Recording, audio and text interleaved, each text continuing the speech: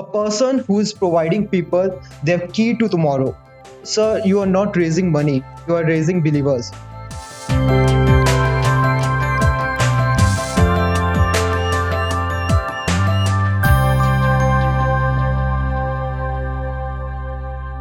A very warm welcome, folks, to the fourth episode of Tour Talk podcast, an InfoQuala initiative that strives to rekindle the conversational spark.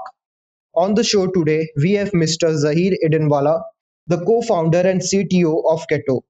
Keto is Asia's largest and most trusted crowdfunding platform.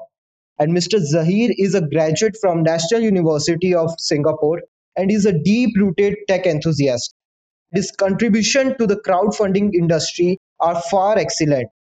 His accolade and actions across the board are suggestive of the diversity that characterizes his profile. This is Rahul Somani, and I have Neil Gupta alongside, and we will be your host. A very warm welcome, Zahir. Thank you, Rahul. Thank you, Neil. Thank you so much for having me here. It's my pleasure. So let's start with the session.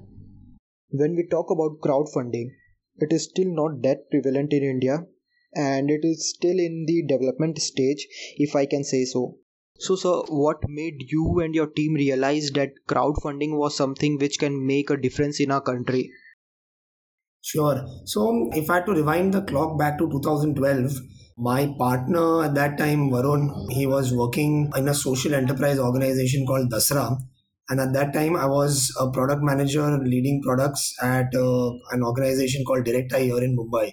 Something that had already as a movement started out in the West, primarily in North America, was crowdfunding as a concept and digitally crowdfunding with platforms like CrowdRise and GoFundMe, etc. that existed.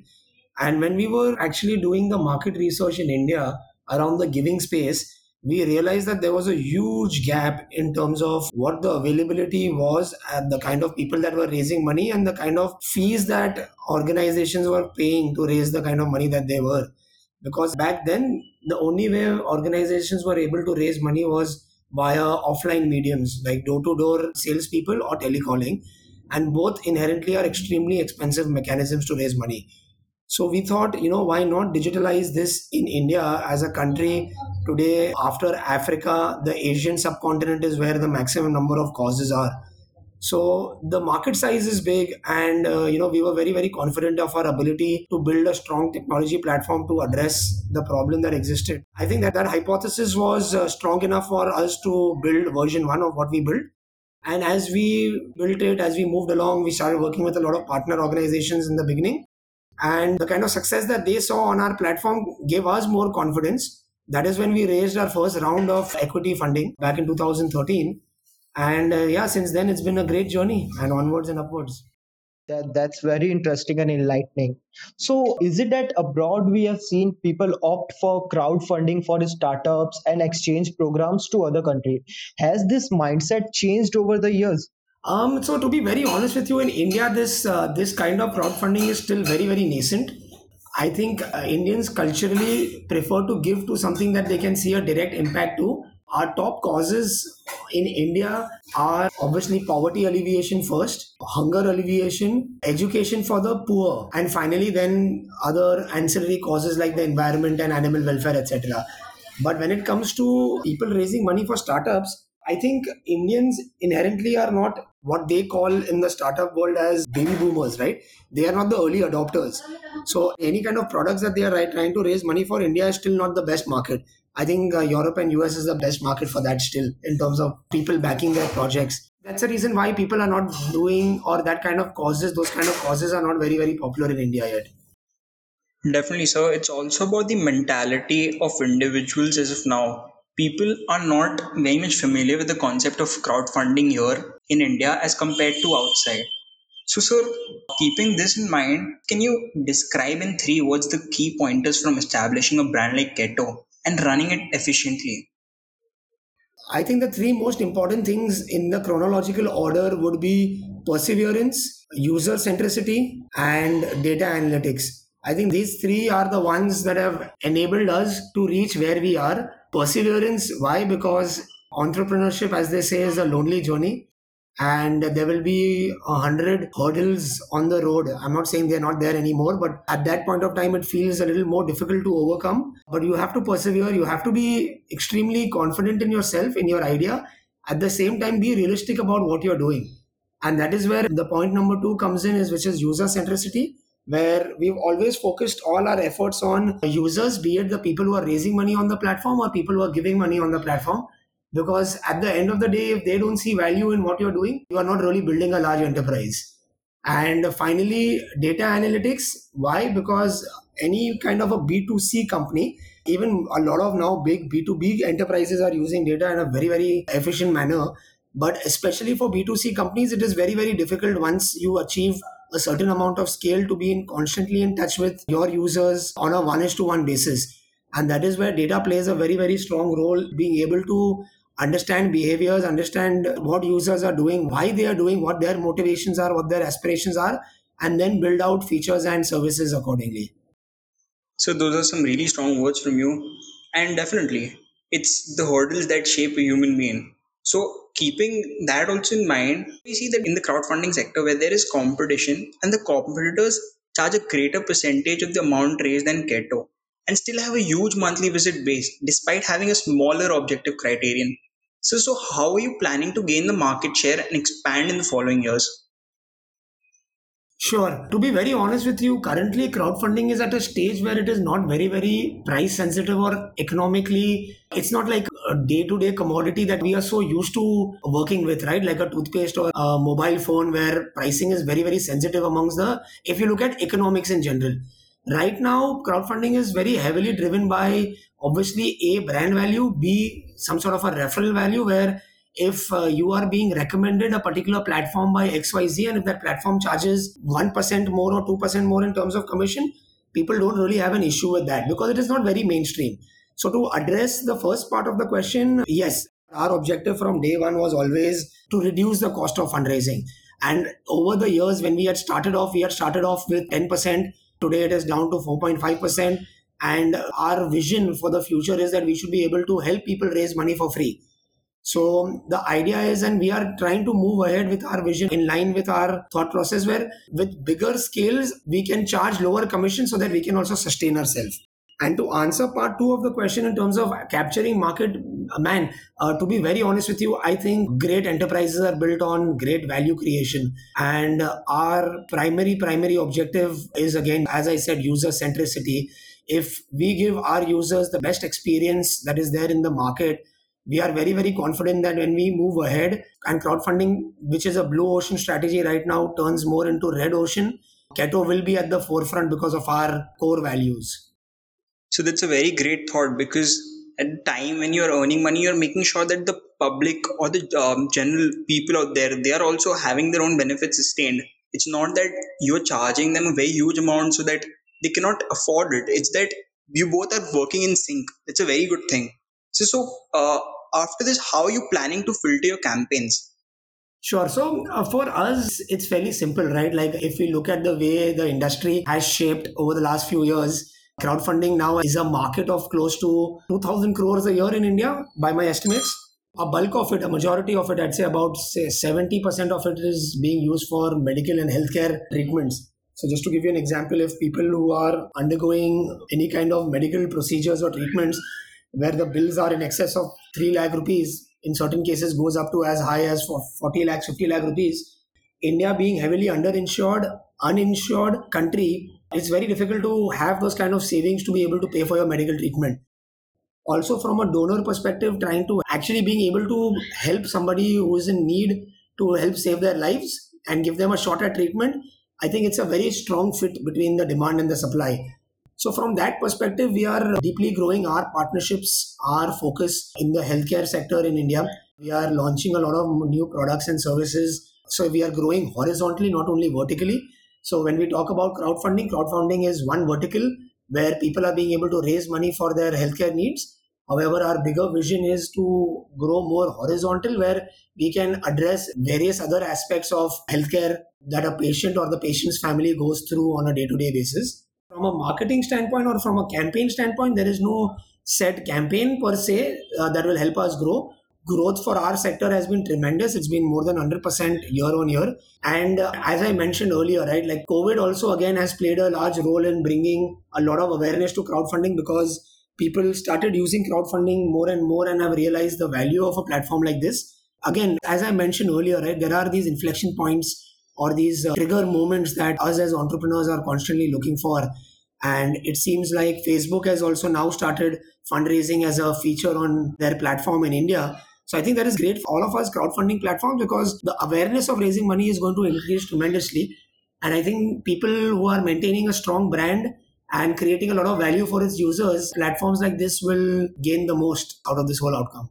Yeah, like that's something you have hit the nail, and it's actually need of an hour in India, especially right now.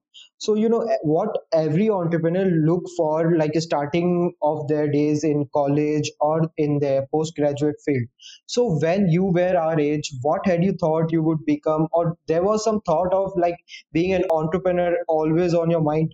So when I was your age, I really did not have much in my mind from a career perspective. I was not very, very focused on what I want to do. I was just swinging by most things. I used to love coding always. Unfortunately, I don't know why at that time I was not acknowledging the fact that I love coding. I was a closet coder since grade 11, I think, and I was building various websites and platforms, etc., etc. But mostly for my passion for coding and not for creating an enterprise or a business perspective. And I think somewhere there, that mentality, maybe, I always had that little spark in me where I want to do something about what I can build by myself and reach out to a lot of people and impact a lot of people.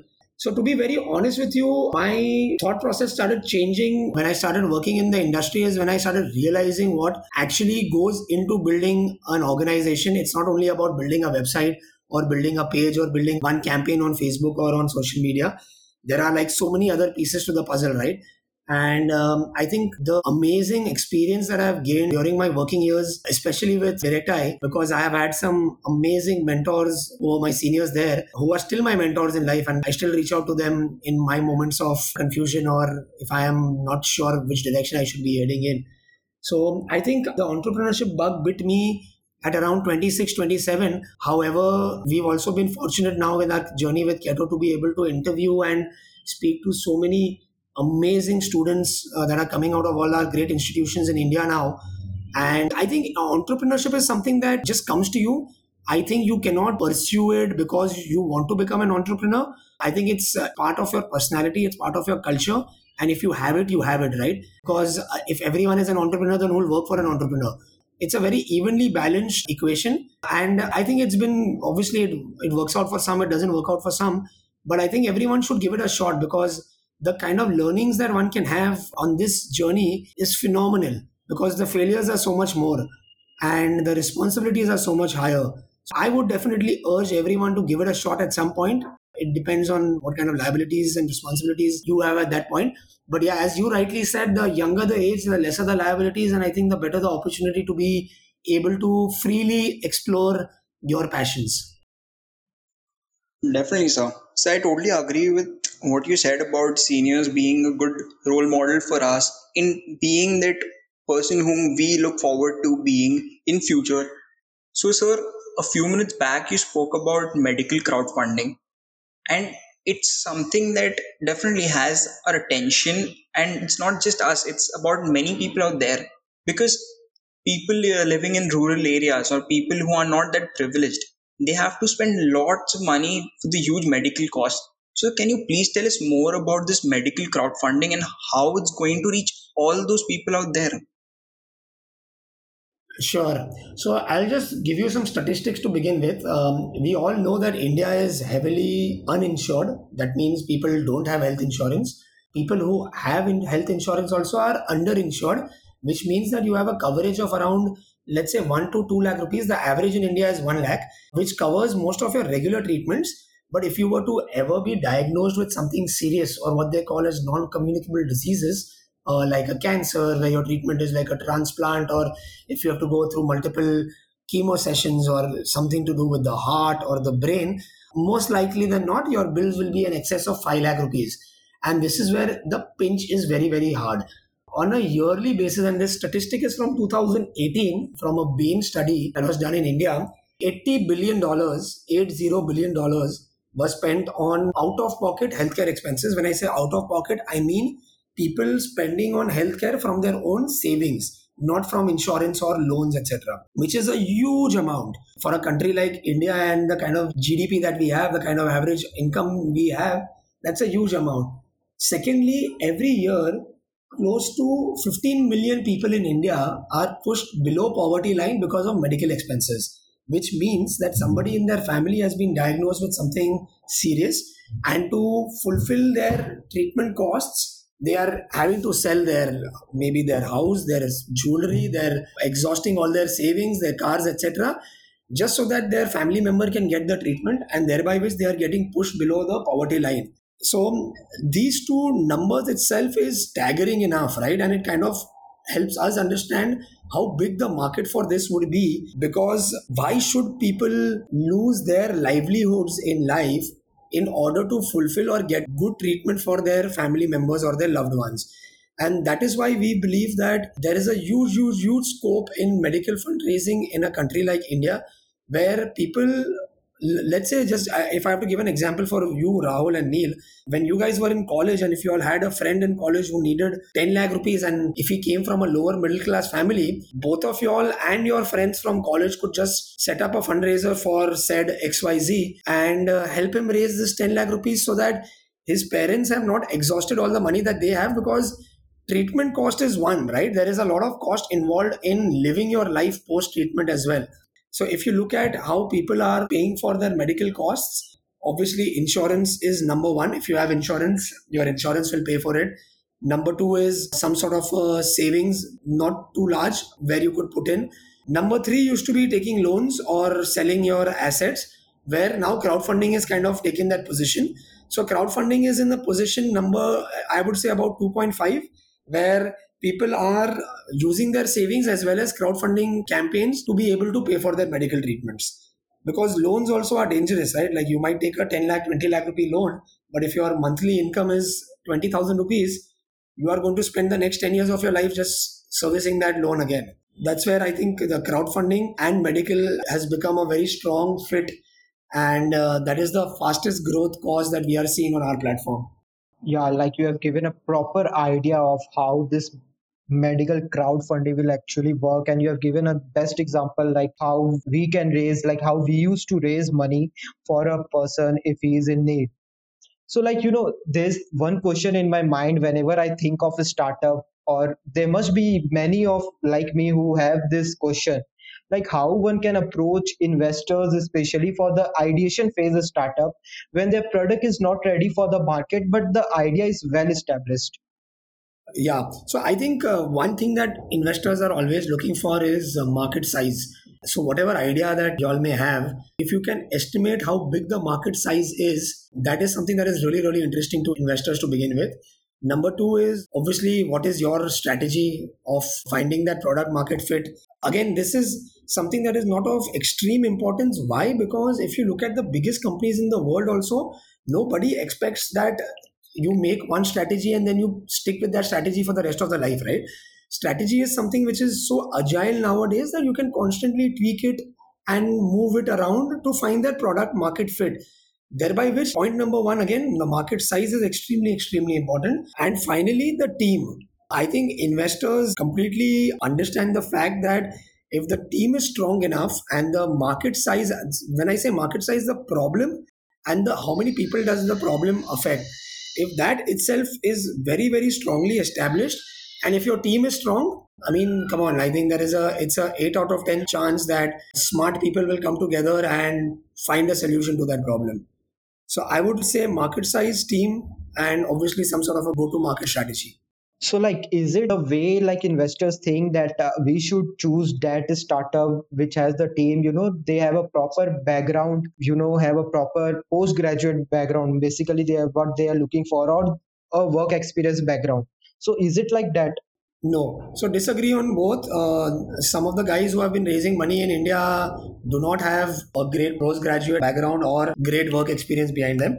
When I meant team, I meant the softer skills. I meant the finer skills that people possess today, not what your degrees are. Obviously, degrees help. I'm not saying no. But investors are looking for you as a person, you as an individual. What are your passions? What is your track record been? How do you approach problem solving? What are your analytical skills, etc.? And do they see that those kind of qualities in you that could end up becoming a leader? So degrees do help, yes, but I think softer skills, finer skills are having more weightage from an investor perspective. So yeah, like there must be a clear prospect of anyone who is looking to start their idea right there in the market field. So they can have this idea that not only funding, like funding is not that thing that investors only look for the great work-ex or something who has done a from a B school or something like that. So moving on, there are also those non-tech entrepreneurs who want to develop something, but they end up working on a highly tech-driven product. So how should they, bridge the gap between from where they were, like from non-tech entrepreneur to a tech-driven product? So I think first and foremost, they should definitely go and look out for a tech co-founder if they are at an early stage in their life. So if they are on the better side of 20s, they do not have enough experience working in the market also and getting enough tech experience to be able to hire someone senior in tech who maybe is not a co-founder. Why I say co-founder is because, at the beginning of the journey, it is extremely important that the people who are working together, their motivation levels are as high as each other. Otherwise, what ends up happening is that if there is just a single founder company, it kind of ends up being myopic in certain senses because there's only one perspective to look at everything from. So I would strongly urge entrepreneurs who have a great idea which can be solved by technology to go and look for a like-minded person who you are compatible with, but somebody who's from the technology field, because both of you all together are the ones who will be able to build this entire company out. To be able to outsource it initially in the first phase till you can maybe raise some equity to convince someone to join on board, yes, that works. But in the long run, it is better to have someone full time with you, preferably in a co founder status. Definitely, sir. With the advent of technology, now people in India are also accepting the different changes that are coming up. So, keeping in mind this dynamic situation, so what are your views on equity based crowdfunding, a platform where Kickstarter had a very successful run? Will it be effective in a country like India? I feel yes, because the number of startups that are actually coming out of India right now by sheer volume of our population is higher than most other countries in the world. So I think equity based crowdfunding does have merit in India. However, RBI currently and SEBI, they have a regulation against equity based crowdfunding. In fact, they have a regulation against online equity fundraising where no platform is allowed to raise money via an equity medium online. So I think if RBI and SEBI, the regulations change, I think we'll have a clearer picture. But my sense would be that maybe we should be able to see a few good, really good organizations come up through equity based crowdfunding if and when it opens up. That'll be great, sir, if in future we get access to this equity-based crowdfunding platform. So, sir, taking it from there, we see that in most organizations, the value of transparency has been reduced. People are not so transparent amongst each other. Also, it's very difficult for the common public to develop a trust in something like online transactions, like it was during a time in 2011 or 12 when people are just building that trust. So, sir, how did you navigate through that phase when you started? So I think trust is one of the biggest barriers, or was the one of the biggest barriers to Keto becoming successful, because as you rightly said, people don't trust online transactions, let alone trust donations, because the whole non-profit space, the donation space in India is anyways frowned upon, and people perceive it to be scam hai, jhol hai or something like that. So we've spent a lot of our energies in building that trust. And when I say building the trust, we mean, again, constantly monitoring and evaluating all the fund disbursement that are happening through our platform to our partners and making sure that the funds are being used for exactly why they were asking for it in the first place. So for us, breaking that trust barrier was extremely, extremely important. And I think that is one of the reasons why we are successful today. Part two of the question was digital transactions. And I think, again, if you look at any ecosystem, if you look at India as an ecosystem, as an economy, we went through a couple of cycles because of which people did not have a choice but to adopt digital economy as a way of moving forward, right? Demonetization played a huge role. So if you look at organizations like Paytm who are doing this whole wallet business because again people were not very comfortable putting their credit card details or their net banking details online, suddenly a lot of people found merit in a mode of payment which was digital. And with COVID now, with everything trying to become contactless, I think people's perceptions are changing so much with these external factors, and we are all benefiting from it. Because if I had to go back to 2012-13, at that point of time, we used to accept cash as a mode of payment because people were not very comfortable paying through your cards or your, there were no wallets or UPI or anything at that point. But as time has moved on, today on our platform, 50% of the transactions are made via UPI, which goes to show that obviously, India has a huge population of millennials, probably the highest in the world, people who are under the age of 40. And these are the ones who really adopt to newer technologies and newer ways of transacting online the fastest. So the adoption of digital transactions has become very seamless because of technology, and people's mindsets have shifted drastically, thereby which platforms like us or anyone who is working in the digital transaction space is doing extremely well. I can speak for my friends who work at Amazon and Flipkart as well. Their number of cash on deliveries is reducing year on year now because people are more comfortable transacting online. That's very true. Like having said about transparency, is it, in a team of two or three or four as a co-founder? So many times it happens that equal efforts aren't put by the other co-founders. So how does one is distribute the stake at this startup? Sorry, I forgot to address the point of transparency. Let me answer this question first. So, I think initially it's all about who is asking who, right? And I think there is no framework or no template for the question that you asked me. I think it is something that as a co-founder, you all have to come in agreement to in terms of who is going to add what kind of value to the organization and thereby distribute equity amongst yourself. And I think once that is done, it is absolutely pointless going back and thinking it over and over, whether I did it right, whether I did it wrong, do I deserve more, do I deserve less. What is done is done. You have to only always look forward and keep on moving forward. So I think that kind of transparency and trust amongst co-founders also is extremely important because there are enough studies about great companies, great product, everything. But because the co-founders never got along, that company went bust or had to shut down. So I think that level of transparency and trust is extremely important. Another trust really important is within the organization also, because the size of your organization is increasing. There are more than 100 employees now working in the organization. So as a business, as an entrepreneur, as the owner of the business, it is very important to be completely transparent also about your vision, about your mission, about what you want to do, how you want to go ahead and do it. Because without that kind of clarity, it is very difficult to align the entire organization to walk in the same or run in the same direction.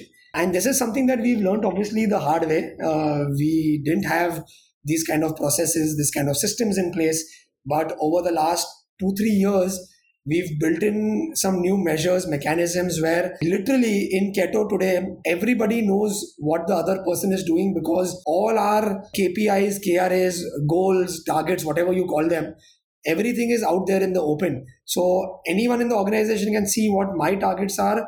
I can see what anyone else's targets are and vice versa across the board. And I think that really helps aligning the entire organization to run towards the same goal as opposed to different teams doing different things. Yeah, like that's very enlightening to hear about the transparency in the organization, which has built up so well in India right now. So I know you are a tech enthusiast, but apart from tech, is there any part of your job which you enjoy the most or you look after, and the other like find the most tiring at the same time? Yes, I love technology and I love products. However, I'm taking a keen interest now in a lot of revenue driven decision making as well. About how, so I'm working closely with my finance team in deploying systems and deploying processes as to how we can look at our finances more tightly, where leaks are in terms of costs and where our opportunities are in terms of revenue to create a better margin for Keto as an organization. From a tiring perspective, honestly, man, I really enjoy what I do. Overall, yes, it does get tiring because you are so mentally involved with everything that is happening daily. It gets very, very difficult to detach from work when you come back home or over the weekends. So yeah, I mean, I think it's that fun kind of tiring which you get from a workout or a run as well, where you are getting tired, but you are also adrenaline is pumping, so it is helping you push forward. Yeah, like so basically you are going more towards finance apart from tech right now because you have already, explored tech part of your side. So that's very great. And like if I would have to ask one question, like if you were given a chance to work for some other startup or you any startup you look for. So what and what would it be like any sort of a startup which you look for or you think you should have been a part of that startup? So I am actually very, very fortunate to have worked with Direct Eye. I'm not sure if you guys know about the whole story, but basically it was founded by these two Turakia brothers in the early 2000s or the late 90s, and they both bootstrapped their company, built it from ground up at their peak, had more than I think 3,000 employees, sold four of their businesses for about $1.5 billion, and I'm fortunate enough to work with one of the brothers when I was at Direct Eye. So I think I really really cherish my time there, and as I said mentioned earlier, having mentors in your career is extremely important, and all my ex seniors from Direct Eye are still my mentors in life, and I still reach out to them for advice whenever I need it. So that yes. Moving forward, if I had to really work for somebody, I am a big fan of Elon Musk, his vision, the way he goes about, does his things, and the fact that he has actually made rocket science so cool now, right? Because we all use the sentence that it's not rocket science because rocket science was perceived to be extremely complicated a matter. But I think what he is doing with Tesla and SpaceX and the kind of movement and the kind of impact that he is creating in this world today, though they are not startups, he still runs them as though it is day one for them. Would love to be part of those organizations to see at that scale and with those kind of leaders how things happen. Yeah, absolutely, that's everyone's dream right now to look after for or to look, to look to work under Mr. Elon Musk. So yeah, moving ahead. So definitely there's a charm in being an entrepreneur and having fun in what you're doing. You love what you do. And that's what the best thing about it is. So taken from there, like how competitive human beings are. And even when they try to achieve everything, it so happens that they aren't able to do something or maybe they miss something. So sir, if you could go to your past, what's the one thing you've changed about your journey so far? To be honest, I think if whenever I get a chance to speak to aspiring entrepreneurs, I say that I would go and not be afraid of failures. I think because in my journeys, I have learned the most out of failures. Success doesn't teach you as much as what failures teach you because it makes you rethink everything that you thought was right and go back to the drawing board stage and go back to the initial genesis of what the thought was and then build it out again. And when you fail at something and then maybe the second time or the third time or the 10th time, when you succeed at getting it right, I think it is a fabulous experience in terms of not only building your own confidence, but the kind of backing your own ability to find a solution, no matter how difficult it might seem at that point. So I think everyone early on in their lives are always looking to get everything right and accepting the fact that, hey, you know what, you can go wrong and you can make wrong decisions. I think that is something that I would also love to change about myself earlier on, where I think failures should be embraced. Definitely, sir. There's some very kind words from you. So, sir, if on the same note, if you could go to the future, what is that one thing you definitely want to achieve? So for us, the goal was, very, very simple to begin with, is to touch as many lives as possible in whatever fashion, right? And when I say touch lives, I don't mean from a social context where you're helping them raise money or something like even Uber or Instagram, etc., touching immense number of lives. And my dream always is to build technology or a consumer product that touches more than 1 billion lives on this planet. Everything that we do at Keto, everything I do, I spend my energies at, is always trying to keep that kind of thought process in my head as to how do we touch more and more lives on a day-to-day basis and add some value or enhance their experience in the minutest fashions, but make it a little more positive, better than what it was before they touched our products. Yeah, like that's very true. So now we have come to that section of the podcast where we ask our guest about the unpopular opinion. So, sir, what unpopular opinion you want to share with our audience, which is not in the limelight right now, but you want to bring front forth? Again, this is from my own personal experience. Me being a tech guy, I think I was the most against this because I never understood it, which is, I think you all touched upon this earlier, which is called the brand and brand marketing. And most entrepreneurs today, especially the tech ones, brand marketing as a concept is subjective in nature, it is not objective. And all of us tech people always look for objective answers out of every problem in this world. And unfortunately, brand marketing does not have very strong, stringent, objective answers. And I think the opinion that a company at its very initial stage does not really need to invest in its brand, doesn't need to invest in brand perception, values, etc. I think that opinion I had, obviously, we functioned like that for the first 3-4 years with Keto, and eventually realized that, man, like building a strong brand with core values is as important as building a strong technology platform that drives conversions or users to enjoy your engagement, etc. So I think one unpopular opinion I want to break through is that building a brand or building a brand values at an early stage in a startup is not important, but I feel it is very, very important. Those are some remarkable words. So, a true leader has no interest in himself or his position, but has an abiding passion to the purpose of life. A true leader is responsive, accountable, and responsible, something which can be easily associated with you, sir. So, with this, we have come to the end of the podcast. It was a great learning experience for us youngsters and to explore such an interesting idea in itself. So, we are delighted to have you in the show. Thank you, sir, for your time. Team InfoKoala wishes you best of luck for your future endeavors. Thanks a lot, guys. Thank you for having me. It was a pleasure for me as well, and good luck to you guys, and good luck to Team Info Koala. We're delighted to have you, sir. This is Neil Gupta, along with my co-host Rahul Sumani for today. We like to urge our fellow audience to stay tuned and follow us on all our social media platforms. Thank you. Stay connected. Stay safe.